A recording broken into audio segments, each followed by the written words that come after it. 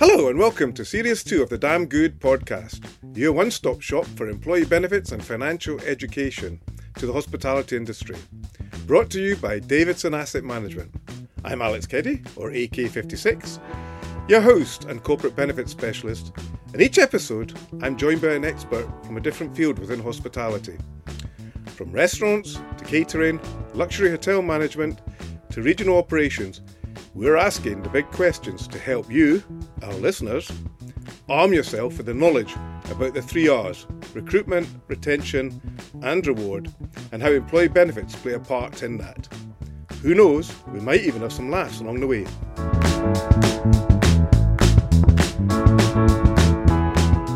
Hello and welcome to another Damn Good podcast.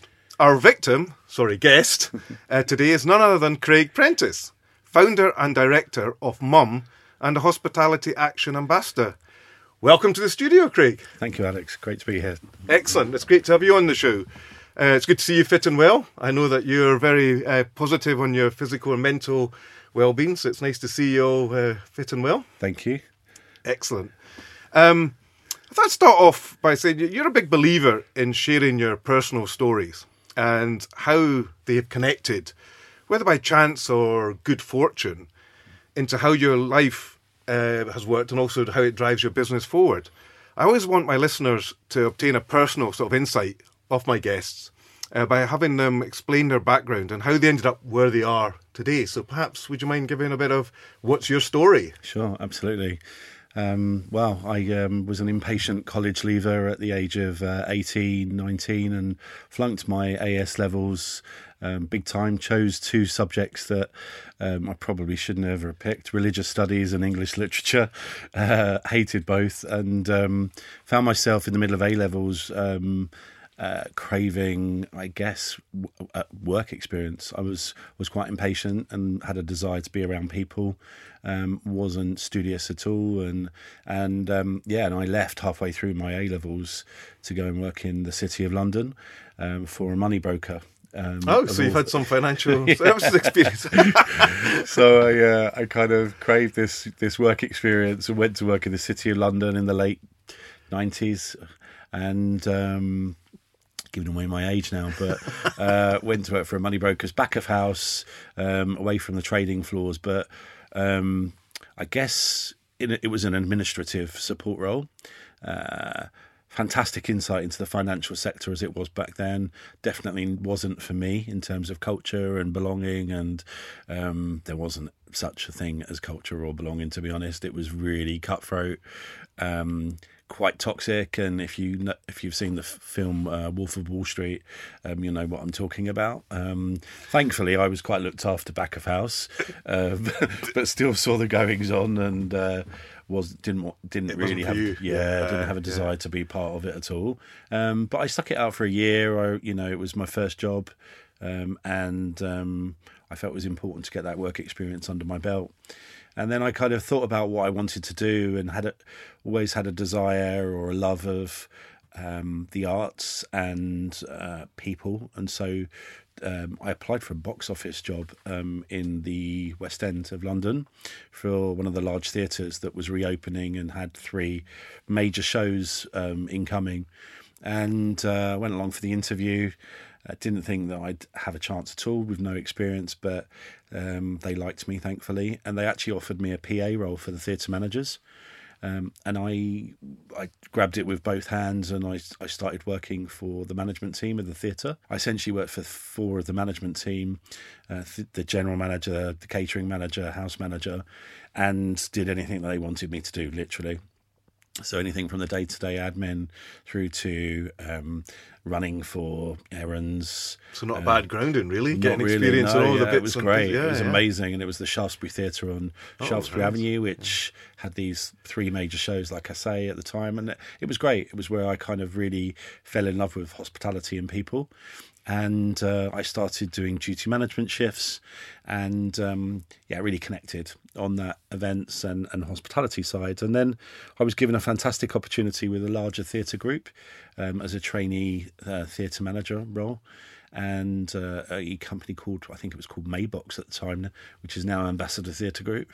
Oh, yes, And, I've heard of them. Yeah, I was given a fantastic opportunity by their operations director and went in as a trainee. And I think within a year and a half, I became a theatre manager, which was incredible. I was the youngest theatre manager in the West End at the time. I had hair. I had long hair as well. You're giving your age away now again. And yeah, it was awesome. It was a great. Does that mean you were a rocker? I wasn't. No, not not at all. head. But I had curtains, as they were called then. Brilliant. And, yeah, and I stuck with the theatres, and I did a bit of TV studio as well. There was in one of the theatres there was a TV studio, so I got some experience on that side of things. And then I moved on to larger music venues, so I was craving bigger and better, and I went on to run a number of music venues in London, before moving into visitor attractions and working at the London Eye, which I absolutely loved. And I was there for 7 years, looking after hospitality operations and the day-to-day operations of the site, of the space, which was incredible, given I think on any one day we would have up to, I'm guessing at figures now, but 35 to 40,000 people in one day, which was insane. And at the end of one of those days, you were definitely ready for a rest. But it was great. It was events, it was hospitality, it was people. And I guess that's where I really connected on relationships and service. And I guess that's the point. I mean, it's important, I think, for any sort of youngster looking into hospitality or any career, maybe that academia is not always the way it's portrayed. And sometimes I think the government, I'm not being trying to be apolitical, but I sometimes think the government's idea of everyone going to university can have a detrimental effect, because it's not for everybody. Absolutely. And as you quite rightly say, hospitality is a people sort of business, and it needs those sort of skills to do it. So yeah, without a doubt. I mean, that combination of experience that I had and the opportunities that I was given really set me up for success. And I'd been at the London Eye for 7 years. It was coming up to the Olympics, so we were prepping big time for quite big scale events, which actually never really materialised because everything happened then down at the Olympic Village. So I was headhunted to move into recruitment. And recruitment had never been on my radar at all. Oh, wow. I did wonder how you... Yeah, that's amazing. It was a conversation that came up with the MD of a larger hospitality agency over lunch one day. And she asked me what was next. And I hadn't even been contemplating a move, but felt that I had kind of felt the end of the road operationally, frontline, and was ready to do something different. So I was sold recruitment on the basis of relationships and service, and took a big chance after a lot of deliberation, thought, thinking over, and moved into recruitment before the Olympics in 2012. I've been in recruitment now for those number of years. Well, that's fascinating. I didn't realise that. I always find when I speak to my guests, there's always snippets or wonders to think, my goodness, we'd never have thought that that's how you started out. Yeah. But it's very insight. Just unexpected. And recruitment, I'd had some really dodgy recruitment experiences myself, when I was operationally, and I kind of shied away from it. Recruitment does have a bad reputation. Recruitment, in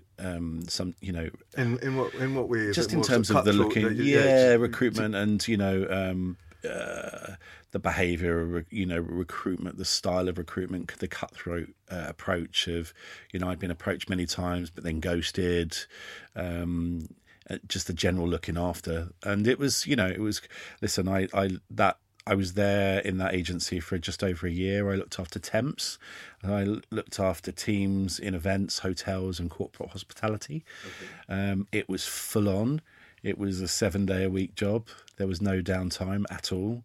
You're permanently on call for your clients and your candidates, or, your temp teams. And it was so full on that I realised actually I didn't want to do it for long term. And so I decided that perm recruitment was the way forward, and moving. So I went to work for another large agency that at the time was quite family feel and smaller. and I worked there for 4.5 years before moving on to another agency. But as soon as I hit the third agency, I realised that it was a third agency and that I was definitely ready for something else that was different. And is that the point, the difference? You know, when you saw, because obviously that experience of having been through the agencies, did you think in hospitality there's another way to do this, and that's the sort of light bulb moment? Absolutely. So that was kind of the beginning of that new journey. So I was craving an experience in-house on the other side of the coin. I was craving a cultural experience. And I was headhunted, introduced to a company called Ennismore, who back then were the Hoxton and a group of independent restaurants, and obviously now part of Accor. So again, it was a very much smaller business then. It was very family feel. Amazing opportunity presented to me initially as a consultant, working with their people team, but looking after talent and advising, introducing people within my network to executive roles and new openings. Excellent. I mean, that's great. Thank you for that insight, Craig. It moves us on nicely, a nice link into my sort of first question. I mean, how has recruitment within hospitality changed over the years? And I suppose, especially with the pandemic that we've all had to go through. I mean, in Series 1, we spoke a lot about the impact of COVID-19, and I'd be keen to learn if there's been any major changes as to what candidates are perhaps looking for now, or their strategy since the pandemic. If there's been anything that you've noticed, trends or anything that's changed in that front. I mean, there's been massive changes since the pandemic. I think generally speaking, if I was to categorise it, it's expectations. It's, people's expectations certainly have gone through the roof. People definitely now generally know what they want. A lot of that is realistic, and a lot of it isn't. I think it varies hugely. The balance of life and being looked after, I think, is really important, and I think that's probably the main two themes coming through.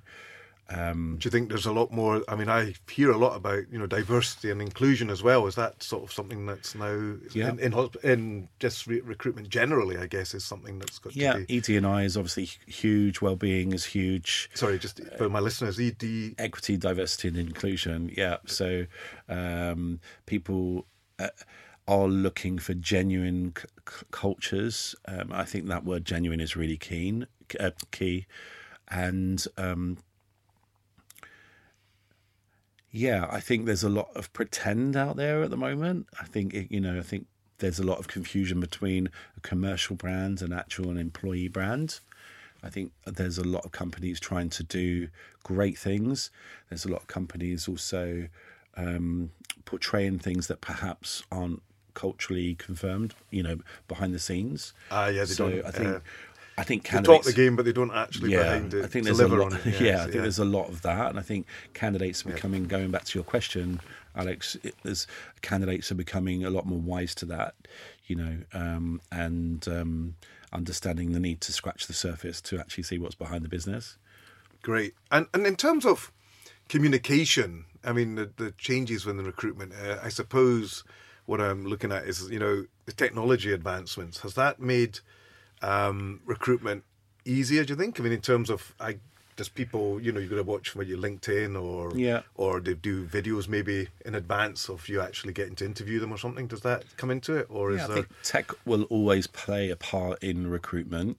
I don't think it will ever take over the quality of a relationship. But I definitely think tech has a place in recruitment and should be there to enhance the experience. So either the candidate experience journey, whatever you want to call it, the engagement piece from the very beginning.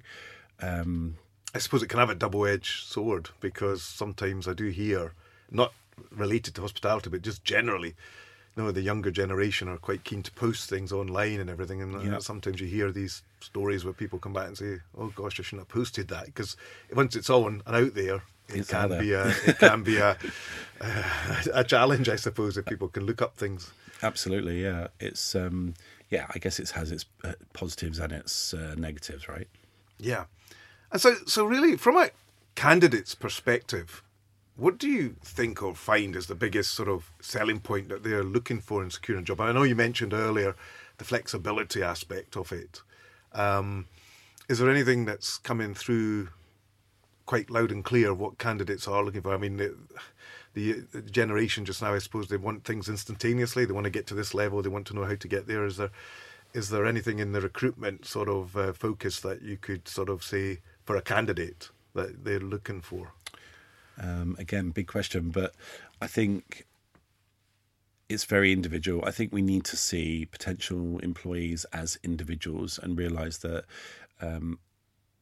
person A is very different to person B. I think there are definitely staple employee benefits or benefits and packages that relate to a general consensus. But I see chefs now, I guess, or restaurants, saying in the days when it was like 7 days a week, and they're actually taking a view now that they really should close for and maybe close for 2 days to give the individuals that time off to allow them to recharge. And I think that's a good thing, I guess, but it's obviously a commercial world, and profitability is the bottom line to keep that going. And we know how difficult, the cost of the price of everything going up. I mean, I heard somewhere recently that I think if somebody was to charge the full price for a burger and that, you'd be talking about, 35 just for the burger, 35, 40 pounds for the experience of having a burger, because of the raw materials as such. And maybe raw is not the right word, it's cooked, I can assure you.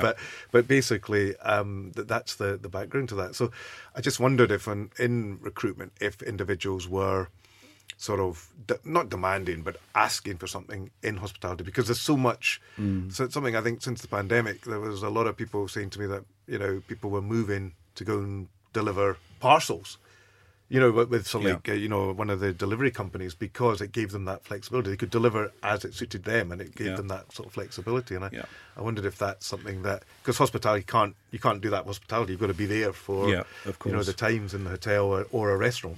So I think, number one, the intention has to be there to look after people. So the intention to look after your teams, whether they're front of house, back of house, central teams, management, directors, whatever, needs to be there from business owners. I think that's a really important point to make.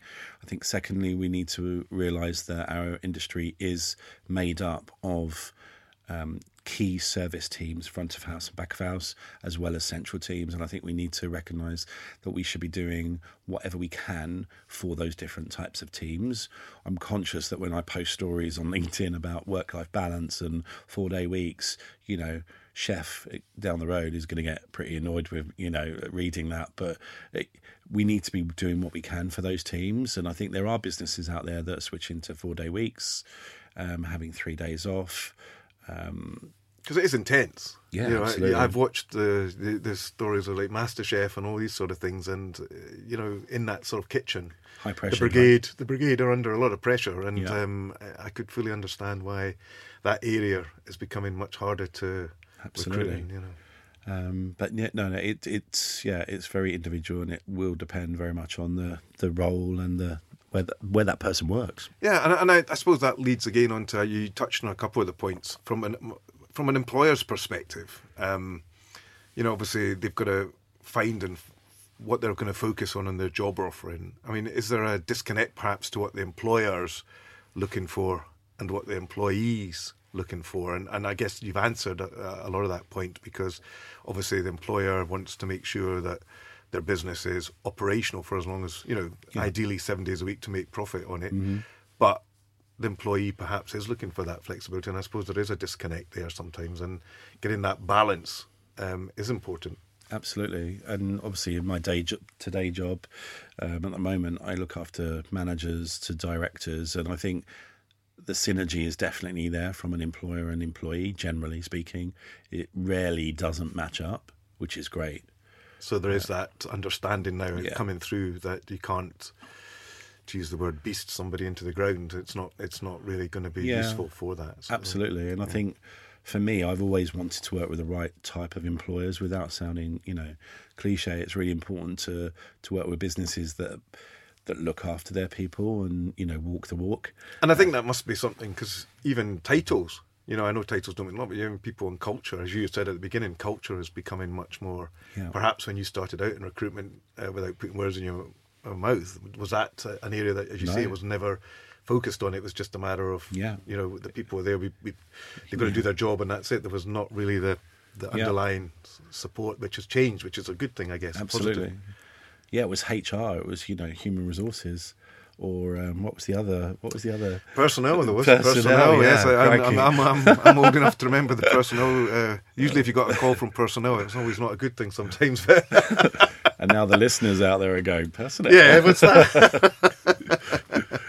Absolutely. I mean, when you speak to senior individuals about appointments, what are your thoughts from a recruiter's point of view about the importance of employee benefits? And what role do they currently play in the recruitment process within the hospitality industry? I mean, both the sort of core ones that DAM advocate for, like, you know, pensions, life cover, private medical, or the flexible ones. I mean, what I'm trying to elicit is, you know, how do just now benefits stack up in terms of when you're initially speaking to at the recruitment stage? Does it come into the conversation? You know, I've had individuals where I've spoken to general managers and they've said, oh, I've moved over to another position, but they haven't actually necessarily taken into account their overall benefits package, which I think sometimes in other sectors you might find they would do. Yeah. So first of all, salaries are extremely important now, as are bonuses. People do like total clarification on what they are, you know, likely to receive from a financial perspective. But benefits are as well. You know, 90% of my candidates will want to know before, you know, progressing to an interview. Remuneration is super important. Yeah, and I guess probably hours of work, and as you say, bonus. I mean, but do you think? I mean, it's useful to know for you know, from the DAM perspective, because, you know, I've worked in financial services longer than I really care to say, as people know from previous series. But I guess one of the areas that in other industry sectors, certainly in financial services, for instance, I work in, if somebody's looking for a job, they will be aware of their understanding of things like life cover, income protection, critical illness, private medical, as well as salary and hours of work and what bonus. And I think that that's kind of known in many other industry sectors, both pharmaceutical, where I used to work previously in terms of consulting, pharmaceutical sector. Whereas maybe what I'm trying to understand is hospitality not quite there yet in terms of, is it maybe a lack of understanding of what these potential benefits and the value of these benefits are? Because a lot of these benefits are intangible. You know, life cover you never have to deal with, but unfortunately we've got to be realistic. We're living through periods, and the pandemic showed that you know, life is precious, and you know, we shouldn't be afraid to be prepared in an event of death, because it is going to happen to us at one stage, and obviously in our life. And I guess it's just trying to see, do you envisage a time when employee benefits may become a more significant part in the candidate's sort of requests or requirements? You're not seeing that yet, I gather. Is that... No, I mean, I think candidates, the expectation of a candidate is huge. The expectation of a candidate, they want to know what the package is, what the benefits are, life insurance, etc., etc. I think employers, I think the education piece is with the employers currently. I think generally when I speak to employers and business owners, there is a need for education. I think the education piece is on that side rather than the expectations of the candidate, if that makes sense. Yeah, so that you think the employee, that candidates are aware of what they should be getting offered. Perhaps it's just that the employer's not necessarily putting in that education as to the value of that package, because or offering it. Because I do know, I've mentioned in a previous podcast, I mean, a general manager that moved to another hotel group, and it was as simple as he'd got an increase in salary, but he hadn't realised that his pension was actually on qualifying earnings as opposed to his full basic, so that he'd missed out on a significant portion.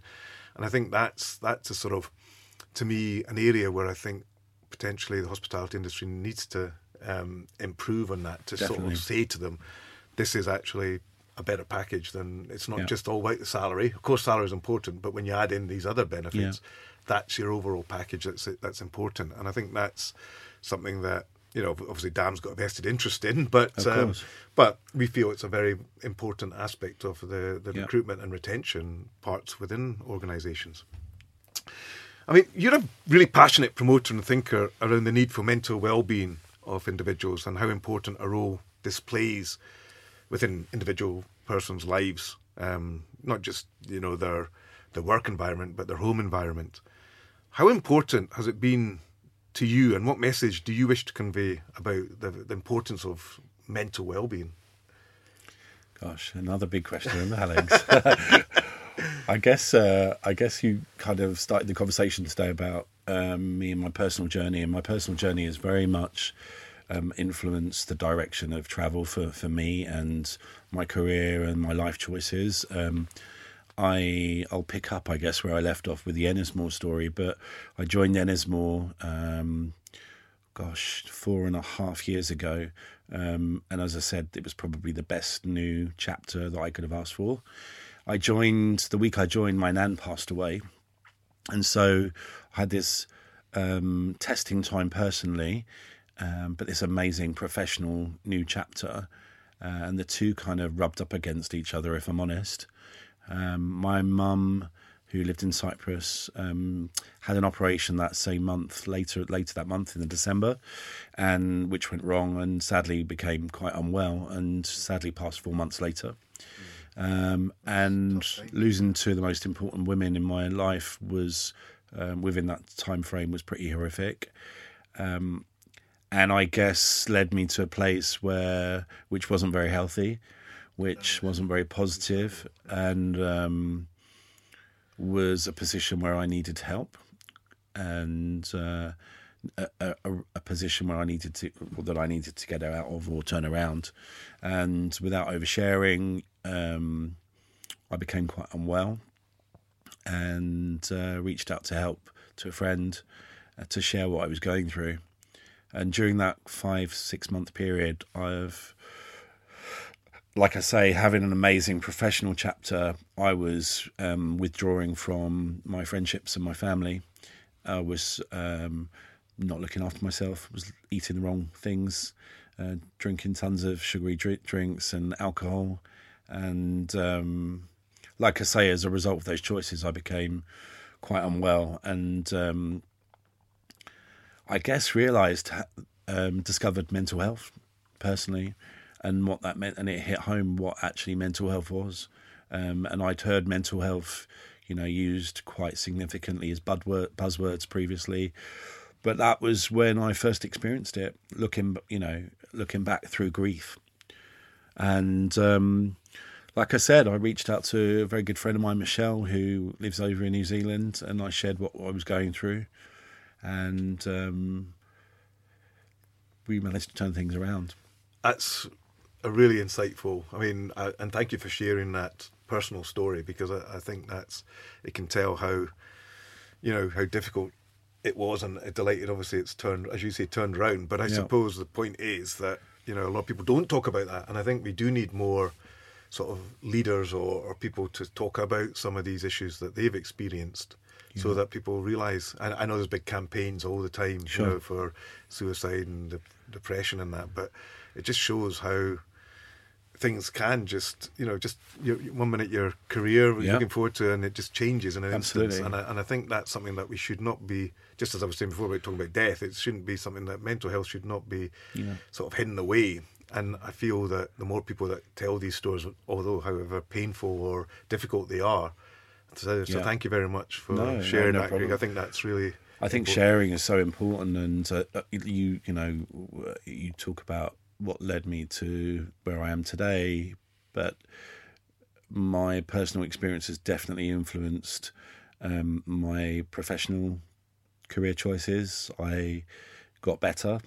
I got myself to a position of confidence and trust and positivity, and I guess following that chapter, which I look at it as, I decided to go solo and decided to channel my energy and passion for doing something of good and use to people. And that's when I created Mum. Excellent. I mean, I think it's some of those ones that people have got to realise, and it comes back to what I was on about with the benefits as well, I guess. There are employee assist programs out there, whether it be through Hospitality Action or whatever, but people have to be aware and not be afraid to link in. You were fortunate that you had a really close friend, right. Michelle, that looked at it, but some people perhaps don't know where to turn to, and I think that it's something that really is important, not to be, I guess, afraid to look for that support, because you can go into sort of dark places. I imagine you've just illustrated that. I mean, I tried to get help through various channels, and bizarrely, I thought Hospitality Action wasn't for me. I thought I didn't want to bother the charity. That's interesting. It was interesting from a. You actually knew that they existed, but you just didn't. Oh, totally. I'd worked because I do have some individuals do mention, I don't know about if I should contact the employee assist program because I'm worried my employer knows, and I always say no, it should be confidential. And I think that's another important point about these programs or employee assist programs that the employer doesn't know. And I think that we need to cut that sort of thought out, because we don't want people. But was that not that was your case, but I guess you just thought you didn't want to bother them? Is that? Yeah, I mean, I kind of knew that the Hospitality Action had an EAP program, which obviously I wasn't part of, but I knew that they had a helpline as well. But again, I felt that it wasn't. I don't know. It was really weird. I think I just wanted to hide everything I was going through, even from my team members and colleagues at Ennismore. I used to. I remember isolating myself and feeling that I didn't want to bother anybody with what I was going through, which I think is a typical trait or behaviour of somebody that is challenged with grief or other similar life experiences. But I didn't want to bother. I removed myself so much from contact with people that I was Ubering in and out of work. I could normally walk to work. I removed myself from any day-to-day contact with anybody except Uber and Deliveroo. Deliveroo was my best friend. And if you look at my Deliveroo account, you can see you were day to day. Top star. You were a 5-star rated probably. Top star, bad junk food on repeat, chicken wings, burgers, and I just tried to fill my life with comfort through food, drink, etc. So for my listeners, especially in the HR community, I mean, it will be unique circumstances, but is there any sort of aspect that you could, I guess things like maybe being slightly, as you say, isolating yourself less, out there, perhaps overeating. I mean, you've got to be careful, but is there any sort of indications or indicators that perhaps they should be aware of if a member of staff perhaps is feeling stressed? I mean, as I say, probably different things for different people, but totally, if there's anything that maybe my listeners could say, actually, that's useful to sort of think that's what you've already elicited what issues were for yourself, but is there anything that could? I think be? There were definitely people around me, Alex, that were trying to help me. Looking back, there were definite individuals within, within my workplace and wider, circles who. So they spotted or identified different behaviour. So isolating. Especially for yourself, who I guess beforehand, especially in the theatre, was so gregarious and absolutely, it'd be a quite noticeable change if you sort of become more inward, right? Yeah, I was totally inward. My confidence was out the window. It was horrific. But yeah, I mean, I think we have a better understanding thanks to the last few years of mental health. I think so. The education on mental health and well-being has come on leaps and bounds, which I think is fantastic. I think it's also owners, operators, leaders within the industry are definitely more aware of what to look for. But I think that's just part of it. It's then providing the support that people need. I think that's, going back to the point about the benefits, you were mentioning that employers are aware, employees certainly are aware, you said, but or candidates are aware, but employers, will put them in place, but it's not necessarily education piece. And I think there is a case that I always think, do employers, whilst they put in place all these aspects, how important are they put? And when they actually push comes to shove and they do need it, the support is there, and the understanding and support from the employer is absolutely crucial. So basically doing the hard yards when it actually matters, rather than just saying, well, we'll put it as a banner, but we're very supportive. But it's employers that actually can go that and demonstrate that will be the ones that will be valued. And I do think if leaders within the industry are creating positive, inclusive places of belonging, I think the well-being naturally follows, without a doubt. I think if you have that intent to provide work homes for people, I think that will naturally follow as part of that. Mental health first aiders are great, but it is just, that's a tiny part of what people need to be providing. And obviously an area that DAM focus on is the financial well-being aspect as well. And I guess when you think that it's intrinsically linked, that stress and mental illness can have a big impact on, for instance, financial pressures or debts. Especially in this current sort of economic downturn. I mean, how well do you think the hospitality industry deals with that aspect of well-being? I know we're talking, as I say, mental well-being, but financial well-being, how well do you think there's a huge area of development there as well? I think, taking a step back again, I think well-being, there are, it depends who you look at, who you believe, but there are 5 or 7 different areas of well-being, and financial well-being is just one of those segments, but quite often the one that's overlooked. Hospitality Action have seen a massive increase in their to their helpline and EAP around financial pressures and crisis, so we know it's on the increase, meaning it's important more than ever before. Yes, yeah. So you could see that being an area of significant development, especially over the next couple of years with the pressures that we see in the industry. Great. So obviously over the past few years, recruitment and retention of hospitality workers has been and remains a challenge. You hear that in the caterer just about every week. And I know the likes of housekeeping have introduced things like your automatic carpet sweepers. I believe that there are some venues that have check-ins, automatic check-ins that you don't have to deal with face-to-face. I'm a bit of an old star, in terms of style, that I like to have that face-to-face contact. That's what I believe in. But can you ever envisage robots ever making an appearance in the sector and delivering customer service, so that perhaps recruitment of individuals aren't quite as relevant? I hope not. I know. When I look at Japan, I was over in Japan, and Japan are really massive on really. Japan love all their. It's all mechanical. It's basically kiosks, all electronic. And I think to myself, my goodness. So like you, I prefer the face to face. But you. I hope not. Can I see it happening here? I don't think it will. I think in the UK, hospitality is a people business. Mm-hmm. I don't think I can see us, and this is a general statement, I don't think we can see us embracing it like the Japanese. Yeah. I think we've got a very different setup in the UK. I guess it's how we've been brought up, I suppose. Yeah. It's an expectation, and maybe if you are into technology, sort of age like a country like Japan, maybe that's the perceptions are different. Yeah, there's definitely more of a focus on tech. Although I did hear that some people it's a difficult one, because I do hear people who quite like to just come into a hotel if they've been on a flight and they're late, and they just don't want to chat, they just want to basically check in, and they just press the button and they're in.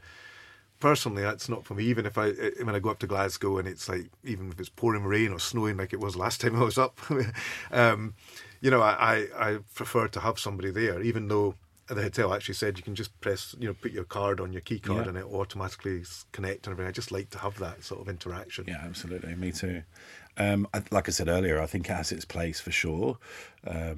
Yes, I guess housekeeping is quite a good idea to have a automatic. I've seen them myself going along the corridor, and they're like these little carpet sweepers that I don't know how they're controlled and fascinating, but they just seem to hit a wall and they bounce back and forward. Fantastic. Oh, gosh. So moving on to the Walk for Wellbeing is a massive part of your annual calendar, and you've been so instrumental in its launch, along with many others.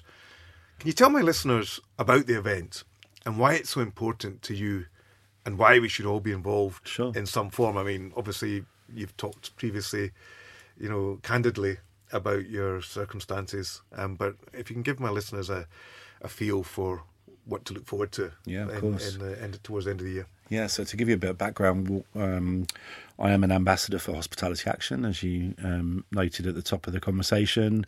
I'd like to play a proactive role with the charity as much as possible and have done for a number of years. And I sit on their fundraising board in London.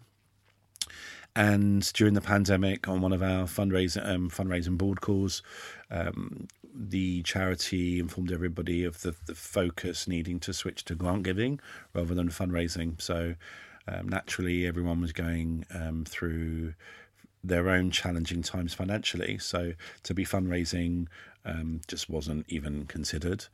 However, I remember putting down the phone on the call or disconnecting from the teams and thinking that there was potentially something that we could be doing. And so I picked up the phone to one of your previous guests, Sean Wheeler, a good friend of mine, and told him what I thought. So I said, it's great that HA are going to be grant giving and focusing on that going forward for the foreseeable, but I think there's something that we can do. And that something was around bringing people together at a time of separation, was about connecting people, but also raising the profile of well-being and mental health within the industry. So promoting better, more positive well-being across the industry, which we all know is needed.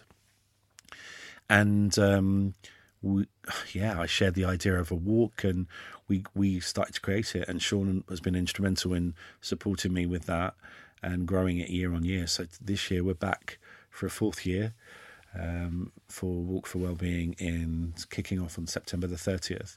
And the walk is all about people stepping up and taking part however they can to promote better mental health within the industry and to walk the walk. There's a lot of talk and, I like to put things into action in my own life that influence positivity. And I think the walk gives people an opportunity to do that, whether it's partaking, sponsoring. DAM have played a part over the last few years. Indeed, we enjoyed it we enjoyed it. We participated last year and it was terrific. And it was also a great opportunity, as you say, to mix with people within hospitality, your peer groups, but also just when you're doing the walk, open up and speak to people who you would never normally speak to, perhaps. Absolutely. In that period of time that you're doing the walk. And for a lot of people, don't worry, the walk is not too strenuous, is it? It's not. Just in case people are going, oh my goodness. No, the great thing about the walk is that we've tried to make it accessible for as many people as possible, wherever they are across the UK. And so this year we're back, fourth year. We are doing 30th of September through to October the 15th, so it's 2 and a bit weeks. You can walk wherever you are. You're in your own location, however far you want to, whenever you want to during that period, or you can take part in a hosted walk in, I think we're up to 6 cities now, to be confirmed, on the Sunday the 8th of October, 20 kilometres. And at the moment we are London, Birmingham, Manchester, Glasgow. You'll be pleased to hear. Yes, indeed. I've already booked up for my my trip. And we're just waiting for 2 cities to give us the nods down in the southwest. So there's been some interest from the southwest of the UK, which is brilliant. Excellent. Because we can bring the walk to there. But in London we're going to be in Battersea Park this year, which is incredible. Last year we were in the Royal Parks. This year we're in Battersea Park. It's slightly more accessible. Quite a fun circular route. So that'll be fun. Excellent. So all you listeners out there, please pass on the message and get as many people to sign up and participate. Yeah, listen, it's a great thing for individuals, for teams, families. We had an amazing spirit of hospitality in the Royal Parks last year. We had 200 people walking in the park. We've got 500 spaces in Battersea Park this year, so we're hoping for more. And we're across the UK. We're encouraging 1,000 people to walk to promote better mental health and well-being. Yeah, and I guess it also within departments it can lead to a bit of competitiveness, no doubt. Yeah, there's a few bits of that going on as well. Well, excellent. Well, thanks very much, Craig, for being my guest today. You're welcome. And sharing your insights and knowledge on such an important topic within the hospitality arena. And to our listeners, hope you found this informative. So until the next time, remember, take care of you tomorrow. Be seeing you. Thank you for tuning in to the Damn Good podcast. If you enjoyed today's episode, don't forget to subscribe and leave us a review. It really does help us reach more ears. If you want to hear more from the Damn Good podcast, you can listen to Serious One now, which is available at our website at www.damngoodpensions.com or wherever you get your podcast from. If you'd like us to put a question to one of our esteemed guests, please do not hesitate to get in touch. Until the next time, here's to your tomorrow.